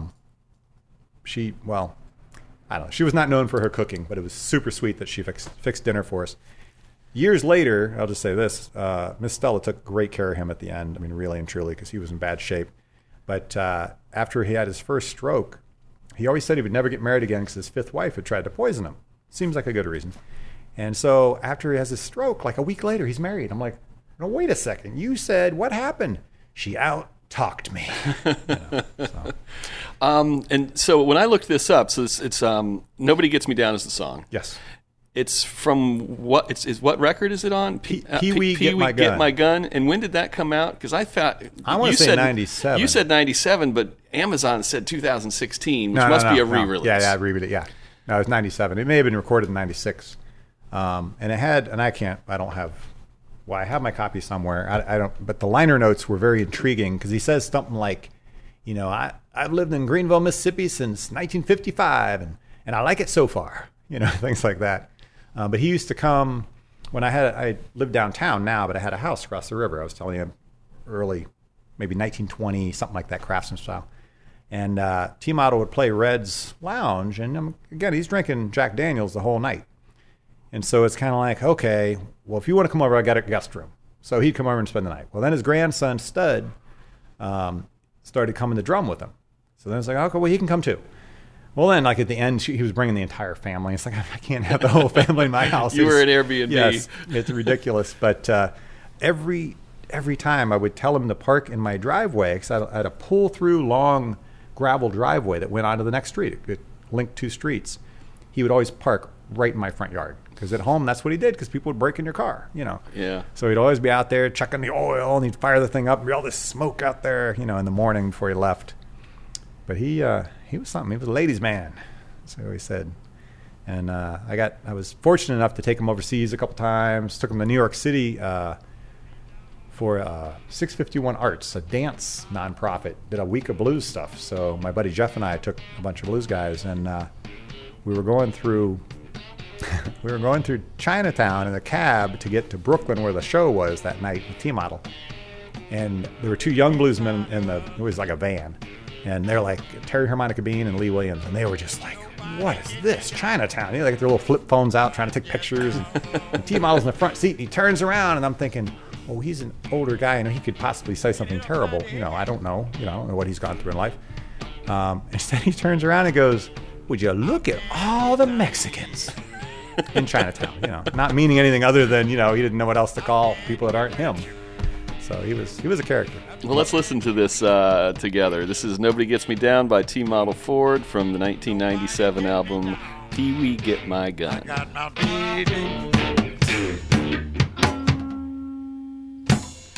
How many shows have you seen here, would you figure? Oh, geez. Thousands and thousands? Absolutely. How many times did you get to see him? Oh, tons of times. I mean, I took him on tour, and I'd go to his house. You know, later they were actually in a couple different houses. I had him play at my house. I had him play here at the store a couple dozen times. Wow. And then, you know, with Red, Red kind of knew who he was, but he'd never had him before. But I facilitated that, so he became a regular playing at Red's, the juke joint. And I mean, it was just crazy. Some of the stories we can't tell on air. Let's just put it that way. But you can say it on a podcast. Yeah, exactly. No, there is no FCC here. Yeah, he called himself the ladies' man. You know, he's like, every town must furnish its own women. You know, he would just say things like that. Or he'd see a happy couple together, and he'd look at her and be shaking the guy's hand and say, I'm just sorry I know your husband, you know, and stuff like that. And they think it was so cute, and I'm like, oh no, he's telling the truth there, you know. But just a real genuine character, and really, you know, he had a tough side to him, and I'm sure when he was young, I mean, he was on a chain gang and stuff, and I'm sure he was something. But older in life, he was very reflective. I mean, he really thought about stuff. And I remember he told me once when his last living sibling, a sister, died. He said he was driving back from the funeral. He had his powder blue Lincoln, this old Lincoln. And he said he pulled over the side of the road and just got out of the car and stared, you know, out into the woods. And he looked up at God and said,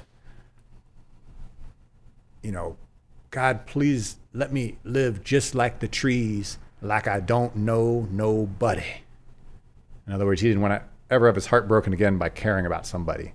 And I'm like, that's pretty deep, you know, for an old bluesman who killed somebody, you know. You should have put that in a song. Yeah, really, yeah, that's true, yeah. So how many of the old timers are left? You know, it's kind of an indelicate way to put it, but yeah, it's real tough. You know, Big George Brock, who I've referenced a couple times, he passed away last April, and he was a month away from being 88 years old. You know, T Model Ford's gone, Robert Bilbo Walker's gone, Robert Belfour's gone, Elsie Omer, a bunch of the guys that, you know, we used to work with here. Now, you know, we have Juke Joint Festival coming up. So jukejointfestival.com if you want to read about it. When is it? It is April 17th weekend in Clarksdale, Mississippi. Normally, I would have all the old guys that are left. Now, this year, unless they say they want to be here, You're not going to invite them. Yeah, I'm not going to invite them. And if they're going to be here, I'll do everything I can to keep them safe. But I just can't have that weighing on me. But Jimmy Duck Holmes, who is, he was born in 1947, so whatever that makes him. Jimmy Duck Holmes is still with us. He wants to come up and play, so I'm going to arrange it for Juke Joint. But he owns the oldest surviving juke joint in Mississippi, which makes it the oldest juke joint in the world, which is the Blue Front Cafe in Bentonia, Mississippi. It opened a year after he was born, 1948. Doesn't have a whole lot of live music, honestly. It was more like people would just, from the it's a town of 300 people maybe, from the neighborhood to sort of pop in and play, but they weren't necessarily scheduled shows. But he's definitely worth seeking out for people. Down in Natchez, there's Hezekiah Early, who is probably 84 now years old, and he's a drummer. He also recorded for Fat Possum, did a record. He's a drummer, strong drummer, and singer and harmonica player all at the same time. And basically has a harmonica duct taped to a mic stand. And then, he's drumming and singing through that as well. It's a riot. And then he plays with a guitar player, Little Poochie, who's maybe, I don't know, it could be maybe 70 or something. So they sound like a four-piece, and it's two guys. Then there's R.L. Burnside R.L. Boyce. R.L. Burnside's passed on. R.L. Boyce in Como. I think he's probably born in 1950. So, you start getting relatively younger, although, definitely an old soul, another complete character. I've been to, he used to throw these yard parties, sort of like house parties, but more in the yard, really. And invariably, there's a moonshine run involved. Everything gets a little hazy. And next thing you know, people are burning tires in the front yard. And then when those are gone, they start bringing out sofas and furniture and burning them in the front yard. For real, And it's like, okay, why not? You just start thinking, what do I have we can burn? Just real characters. But I tell people when you come visit Clarksdale specifically or Mississippi, if you have a chance to spend any time with any of these guys, they will sit down and talk to you for one thing, post-COVID. But, if somebody like that is playing a Red's Lounge, I don't care if you're tired. I don't care if you have to be somewhere else. Do it, because it's like watching Jurassic Park and walking into the film. These are living fossils. And, to ask some of these guys questions, it's like questioning a history book that can talk back to you, And the things, almost all the guys I've mentioned are just real characters. The things that they'll come up with, you're like, I wouldn't have thought of that turn of phrase in a million years. Or, wow, that sounds like a story out of a novel, but, here it is, a guy who lived it. Anybody sit down and record any living histories kind of stuff? Have you or? Well, so conveniently, I've written 2 books. Okay, so, I was going to get to that. Yeah, all the guys that I've mentioned are in my books. Hidden History of Mississippi Blues, and my newest one is called Mississippi Juke Joint Confidential. And it's sort of a lot of stories in there I couldn't have told 10 years ago, but I can tell now, based on who's still with us, I suppose. And then a buddy of mine, a good friend, Jeff Conkle in St. Louis, we did 3 movies together, documentaries. 2 of them are out of print, but if you can find them, I totally recommend them. That's all I can say. M for Mississippi. T. Model Ford, who we just played, is in that. For example, there's a dozen of the real deal guys. And then we followed up with We Juke Up in Here, which is largely filmed at Red's Lounge, the juke joint. And then our free web series. So go do this. It doesn't cost you anything. It's called Moonshine and Mojo Hands. MoonshineandMojoHands.com. It's just free 10 episodes, us traveling around visiting characters. Sadly, within like a year of it coming out, 5 people had already died out of it. So it really is something that if you watch something like that and you see somebody you're interested in, just like with Deep Blues, so the Robert Muggy film, when I saw that in 1991, 5 years later, I was there seeing 2 of the guys actually out of that. And now, of course, they're long gone. So it's don't wait for that pilgrimage, that blues pilgrimage, if you're into the music. Do it as soon as you can when COVID lifts. When COVID lifts, which it will. Yes. We were saying with Clay's interview that we've done like 160 shows. We plan on doing this for many more years. At some point, when you go back and listen to our catalog, it's going to be this weird little slice of like the COVID times. Right, you know what I mean? Yeah. Looking forward to being past the COVID times. Yes. Okay, like I said during that last song, a lot of the standard questions that we ask guests I haven't asked yet because you're such a great storyteller and you have such an interesting connection to music. So we're going to throw some fun ones at you. There you go. I'm okay, ready. Do you do karaoke? No, I'm against it. I'll tell you this, L.C. Omer. What do you mean against it? Well, let me say this first. L.C. Omer, it's a principle. Yes. This bluesman who made it to, I think, 87 years old, who used to play here. He, one day he goes, you know what's putting us all out of business? It's the okie dokie. And I'm like, what on earth is he? He was talking about karaoke. He called it the okie dokie. And I'm searching, like, because he would say things and, like, get mad if you didn't understand what he was telling you. So I'm just trying to search, like, where's the reference for that? Yeah. But it's sort of like, if you're willing to take the time to put on karaoke, then take the time and book a blues act. Yeah, or book a live I see music. what you mean by you're against it. It is a principle. Yeah. I think you said earlier you're not a dancer. No, and as I always tell people, like with playing music, it's like with dancing in particular, I can prove it. People are like, no, you can dance. It's like, oh yeah, oh no, it's the Elaine Bennis dance. Okay, we're not going to sing together because normally we're in studio when we pull up YouTube and it's fun. But if you were pressed to sing a TV theme song with me, what would be one that you would know the words to? And I'm not going to make you sing it. Okay, well, let me think about that. But I will tell you this: there used to be a bartender at Red's. Antonio Coburn, cool dude, hanging behind the bar. He always had these little things he'd say out of movies.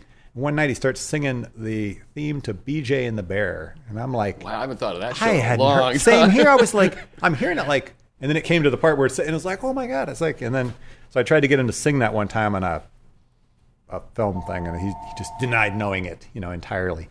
But yeah, what would I know? Do you need to get the phone? That is my store phone. Yeah, so go ahead. Let me just grab that real fast here.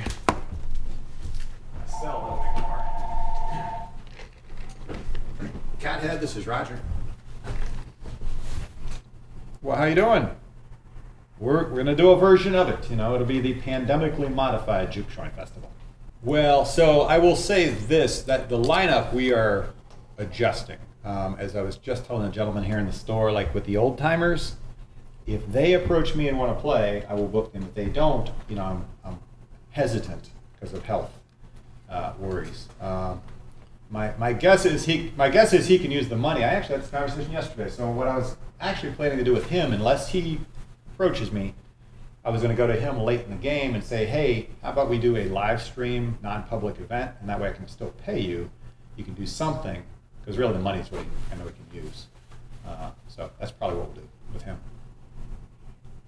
Well, I supply his hats. Whenever he needs a hat, I don't know who drives him up here, different people. And I'm like, do you need a hat? At first he's all shy about it, and then he takes it.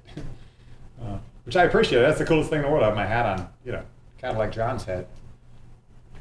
For the magazine, I would like to be in there for 2022 advertising. So if you want to send that to me or to Nan or both of us, because that actually does make sense. For next year, we expect it to be the biggest ever based on, people wanting to be here. So, all right. That sounds good. Okay, thank you. Bye. Sorry, Blues Festival Guide magazine. I was going to say someone from your former world. Yeah, well, actually this world. And she brought up Cadillac John Nolden, who you were asking me about, older bluesmen. He is the oldest surviving one. It'll be 94 the day before I turned 54 in April. And he's just the sweetest. And I always find it amazing, like when a 94-year-old walks into your store, and now somebody has to drive him. But just super sweet. And he started playing blues harmonica when his wife left him. He was out working in the fields and came home, and she had left me and taken everything, even the drapes. So like I'm inside crying and everything, and everybody can see me. It's like it just sounded horrible. Throw those back on. Yeah. You can hear. You were talking a little loud there for a second. Sorry. Oh, that's okay. Now you have feedback. Yes. This part may or may not be in the podcast. Sure. The phone call will be, though. Yeah, exactly. So, TV theme song besides BJ and the Bear? I have to think of some that have words. One of my favorite ones growing up was Rockford Files, but there were no words. Rockford Files. Yeah, James Garner. Yeah. And I I'm not going to hum it, but I probably could. Well, okay, this is going back sentimental as a little kid, like the Brady Bunch theme. That was pretty great. We sang that maybe 2 months ago with someone, and we all knew all the words. Yeah, that was the great. sticky one. Yeah, I'm hard pressed. Here's a story. No, we don't need to do that. Yeah. Okay. If you were a championship wrestler, what music would you come into the arena on? Well, maybe only because we just talked about this in a way, but can't think of what the name of the song is. It's James Burton. So it's almost like a slightly remixed version that opens the Ford v Ferrari soundtrack. Okay. One of those Memphis kind of soul kind of thing, but it just, kind of rocks. But I can't think of the. So since I can't think of the name of that, maybe I'd go with like, a Led Zeppelin song or something, Custard Pie, come into that, something like that. If you were a cocktail or a drink of some kind, what would it be? Well, my favorite drink is martini. Okay, our first martini. Yeah, gin or vodka, frankly. Make it customizable somehow and give it a name, because we're putting together a cookbook, like a cocktail cookbook. Okay, well, let's see here. I think I like what I'll do sometimes, just because I'm mostly out of one, vodka or gin, but I'll do like about a half and half vodka and gin, and just a little splash of. That's a thing? Well, it is for me, So about half and half, and then I'll do just a splash of dry vermouth, and then either blue cheese stuffed or garlic stuffed olives. And it's called really chilled and shaken. And it's called a what? That is called the Eiler, named after my pug. How do you spell Eiler? Ayler.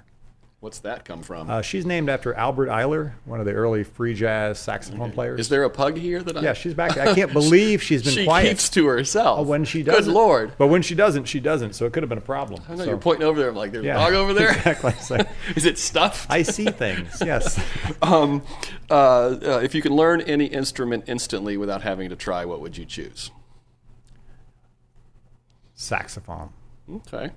I mean, there was a day I would have said guitar, but it's funny. I just really appreciate, again, like an Albert Eiler or particularly like a John Coltrane, which if you follow his music, he started out so traditional and ended up so avant-garde at the end that he ended up playing in all these different subgenres of jazz and never stopped being a student, never stopped practicing. He would play these long sets at clubs, and they'd make you take a break so people would buy drinks and whatever. And he would go back in the hallway and sit there and finger and practice without blowing like the whole time. Like that kind of dedication. If I could suddenly have it, play a Love Supreme, then I think that's what I'd go for. If you could broadcast a song into the head of every human being simultaneously, what would you choose? That's a good one there. So it is funny because this is 3 songs, but as I think I was kind of telling you before we got going, I don't necessarily think in songs. So like, artists, I would say, honestly, Muddy Waters. Probably not the track I chose today. One of his, probably mid 50s, singles off the radio. 40 Days and 40 Nights, something like that. Are there any kinds of music or particular songs you will avoid listening to? Something to this day, I understand it culturally, but musically. Most of what you'd call hip-hop or rap is just not my thing. It's funny how most of the music in my collection is black music, honestly. That's what I'm most fascinated by, musically and culturally and historically. And I just, while I do know the connections are there, I mean, I can read about the connections, I don't necessarily, feel it in the same way. I think because of the predominance of, computers and producing and things like that make it easy enough that an everyman, so to speak, at home can make, music, which is great. But I think I'm more into the musicianship of actual instruments, maybe. Best album of all time, in your opinion? Wow. Or maybe the one you've listened to the most times? So there are different albums I would have said at different times. Right now, I would probably say something like A Love Supreme or, John Coltrane or Miles Davis, Kinda Blue, something like that to me is just like its own thing that's there, even though it exists within this whole, genre. But also, getting back to blues, a collection of Robert Johnson songs. I mean, that's a great thing. But I'll say this now that I'm thinking of it. Actually, what I play every other day, I play some Charlie Patton. And it's all collected. They were all singles, so there's no album. But Charlie Patton always speaks to me. He's one of the earliest important Delta bluesmen to record. What would your 14-year-old self think of who you are today here in Clarksdale, Mississippi? Wow, my 14-year-old self was so excited to get a moped, which I guess I still like to drive too fast. But I don't think he would have seen this coming. On the other hand, I think if he were able to reflect on things, he'd be like, well, yeah, I guess this is where you would end up, that obsessive interest in an Elvis or even an Evel Knievel or whatever, these things that, like, I don't do it halfway. I do it till I have to go get Band-Aids, You've alluded to driving fast a couple times, and your website said something about having you like cars. What do you drive? Well, my first car I bought was a 1969 Firebird. That's the money I saved up for. And my dad said if I saved up my money, when I turned 16, I could buy whatever I wanted, but he didn't realize that's what I was going to do. So I had a couple different Firebirds through time. And I always, even with reasonable cars, I always bought the step up engine-wise, So I had this little Kia Sorento, but it had this little 6-cylinder, which the car really couldn't handle the motor, to be honest about it. But now I drive a Dodge Challenger. Has cost me some money, speeding ticket-wise. I'm trying to do better. I am. It's probably hard to speed around here. It seems like a lot of those back roads come through town. Suddenly it's 15 miles an hour. Well, yeah, that's the thing. Unfortunately, it's easy to speed around here. It's really...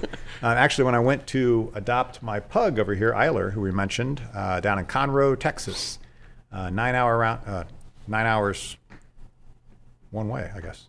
And I went through a little town. It's one of those little things like Dukes of Hazzard or whatever, where the guy just is hidden in the bushes with and just came out of nowhere. And it's like, there aren't even any signs, So I tried to say, well, I've just adopted this poor dog. And he did not want to hear it. Got that ticket. Okay, it's time to recommend your 3 people. Yes. So Jeff Conkle, who I've mentioned a couple times, lives up in St. Louis. I used to live in St. Louis. We both love music, didn't know each other. At some of the same shows, didn't know each other. I met him in my store. I'm going to say he was going through a midlife crisis. That may or may not be true, but whatever. He just came down here and just started spending more time. And it was around the time that I had recorded an album on Big George Brock. So it was 2005, called Club Caravan, out of print now.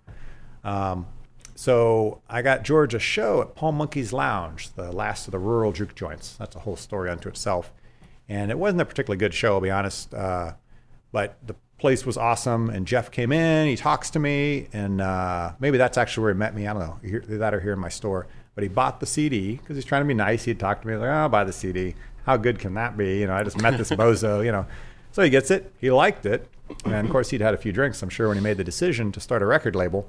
But he's like, well, if that idiot can make a record, I can make a record. And I love blues. I'm going to start recording blues guys. So he sort of got into the industry, so to speak, that way, again, finding the quickest way to lose some money, and recorded the whole series of really great albums on a real deal bluesman. On top of that, he has just a massive, unfortunately, it's mostly CDs, although he's gotten a lot more into vinyl as it's come back, but a massive music collection. And he is into everything, really. Blues is just part of it. And he's still in St. Louis? So he's in St. Louis, and he's become a school teacher in a challenge district, but he was a PR guy before that. The second guy, I think this is the order I did them in, is Scott Beretta.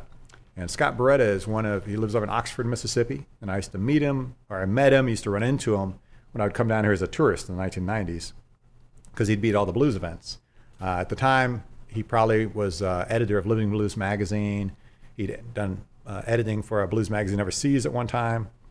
And he has written about half of the content of the Mississippi Blues Trail markers, which if people don't know about the Mississippi Blues Trail, go to msbluestrail.org. And there's over 200 markers, most of them spread throughout Mississippi, most of them in the Delta, and the biggest group of them in and around Clarksdale that really tell. It's like the world's largest outdoor museum in some ways. Really fabulous. But he's written about half that content. And he is not just into blues, but obviously that's his specialty. But he also has a great record collection. He does the Highway 61 radio show every Sunday on public radio out of Mississippi. So totally recommend him. And then the third guy is the biggest character of all three of them, and that is Theo Dasbach. And he is from the Netherlands. And when he was a young man, the music bug hit him early. Like the early Rolling Stones and the Beatles, when he first heard them in the Netherlands, like that is what he wanted to be involved with. So he was in a local little band when he was a kid. He collected records. He didn't really get to see a whole lot of those guys. I just don't know that they came through there much where he lived. But he was obsessed with it. Eventually in life, he becomes like a businessman. He was technically a lawyer, although he wasn't, he didn't do that as the job. And so he was able to make good money and travel. And so he started collecting music, memorabilia, rock and roll, anything related to rock and roll, including blues. And he ended up getting sort of the last job he had before he retired was in New York City. So he spent a lot of time there, got to see a lot of great music. But he kept coming and visiting Memphis and Mississippi, and in fact came through in the probably around 1980, early 80s through Clarksdale as well. And he ended up saying to himself, you know what, when I retire, I'm going to move to Memphis. So he bought a house there even before he retired. But then he came through my store. I had not met him at this point. He comes through my store, the first year I opened, so 2002. And I do not remember the conversation, but he came through my store, I want to say it was 2 years later, and he goes, "You're still here?" And I'm like, "Yeah, who are you?" I didn't remember. And basically, he's like, "I can already tell, I told him these things that I wanted to do and I thought we could do, et cetera." He's like, I can see some differences. And wait, there's music tonight, blah, blah, blah. So next thing you know, this is all the same conversation. I said, well, there's some real cool buildings for sale, because he was going to move his museum. I'm sorry, I didn't tell you. He opened a rock and roll museum in the Netherlands. Okay. Kind of small, part of his collection. So he was going to move it to the U.S. and open it in Memphis was his plan. The stuff was really expensive in Memphis, the places that he wanted to be. And so I said, we've got some buildings down here. So I hooked him up with Bubba O'Keefe, who today, not then, but today is now our tourism director. And Theo took a look at the building. Bubba assumed this is not going to happen. Next morning, a Saturday morning, he gets a call from Theo, and he's like, I want to buy the building. He's like, what? It's like, do you want to think about it? No. So he opened the Rock and Blues Museum in maybe, I want to say 2004 or 5. Unfortunately for us, when he hit 70, the deal with his wife, this is just a year or so ago, was that, because she was running the nonprofit, that he would retire truly from everything. So right now the museum is for sale. But I say all that to say he is a massive music fan, very knowledgeable. He is a character. He's hugely entertaining. You're going to end up doing a 4-hour show, though, because he will talk. That's fine. That's fine. He doesn't use periods in his sentences, basically. Let's get the pug over here. Oh, yes. This is Eiler. Eiler, will you come over here? You want to come out here? You're not really supposed to. That's okay. Well, no, we don't need to break the rules. Okay, well, that's it. Do you have any final thoughts? Thank you for doing this. I mean, absolutely. Yeah. This is amazing. So if people hear this and they're like, well, that guy's kind of a bozo, but that place sounds cool. In terms of Clarksdale and things, they can go to visitclarksdale.com. That is our tourism website, and there's a lot of great information on there. Also, cathead.biz is my store website. Obviously, you can buy some things, but you can just go to the music calendar page and the Clarksdale guide page and get more of an idea of what we're doing. And then again, our next festival is Juke Joint Festival, Juke, in April, and that is jukejointfestival.com. Okay, and if I'm going to go walk around the store and take some pictures, sure. So people find us on Instagram, find us on Facebook. Thank you, Roger. Hey, thank you. I really appreciate it. I enjoyed it. We make 3-song stories in the studios of WGCU Public Radio on the campus of Florida Gulf Coast University in Fort Myers, Florida. Richard Chinqui is co-creator and producer. Tara Callaghan is online content producer and periodic host. Chris Duff is his executive producer. Our theme song was created by Dave Cowan and Stick Martin at Monkey House Studio in St. Pete. For my parting tune this week, I'm jumping back to the late 80s in Fort Myers, driving around with my old buddy Milty in his super sweet 1968 Jeepster. I'm going there because he and his family were my destination on my road trip to Texas. They've lived in San Antonio for a decade, and I'm so lame I hadn't paid a visit yet. So I decided to give him and our collective memories a bit of attention, and this song immediately leapt to mind. Imagine 2 teenage boys driving around in a bright green Jeepster with a banging sound system built for bass, jamming this song from the movie Cocktails soundtrack with very few, if any, cares in the world. Such good times. Keep listening. Next time on 3 Song Stories. It's been 3 years. 3 years Unbelievable to think. 156 episodes. What a year. Season 3 of the show was the pandemic arc. Yeah.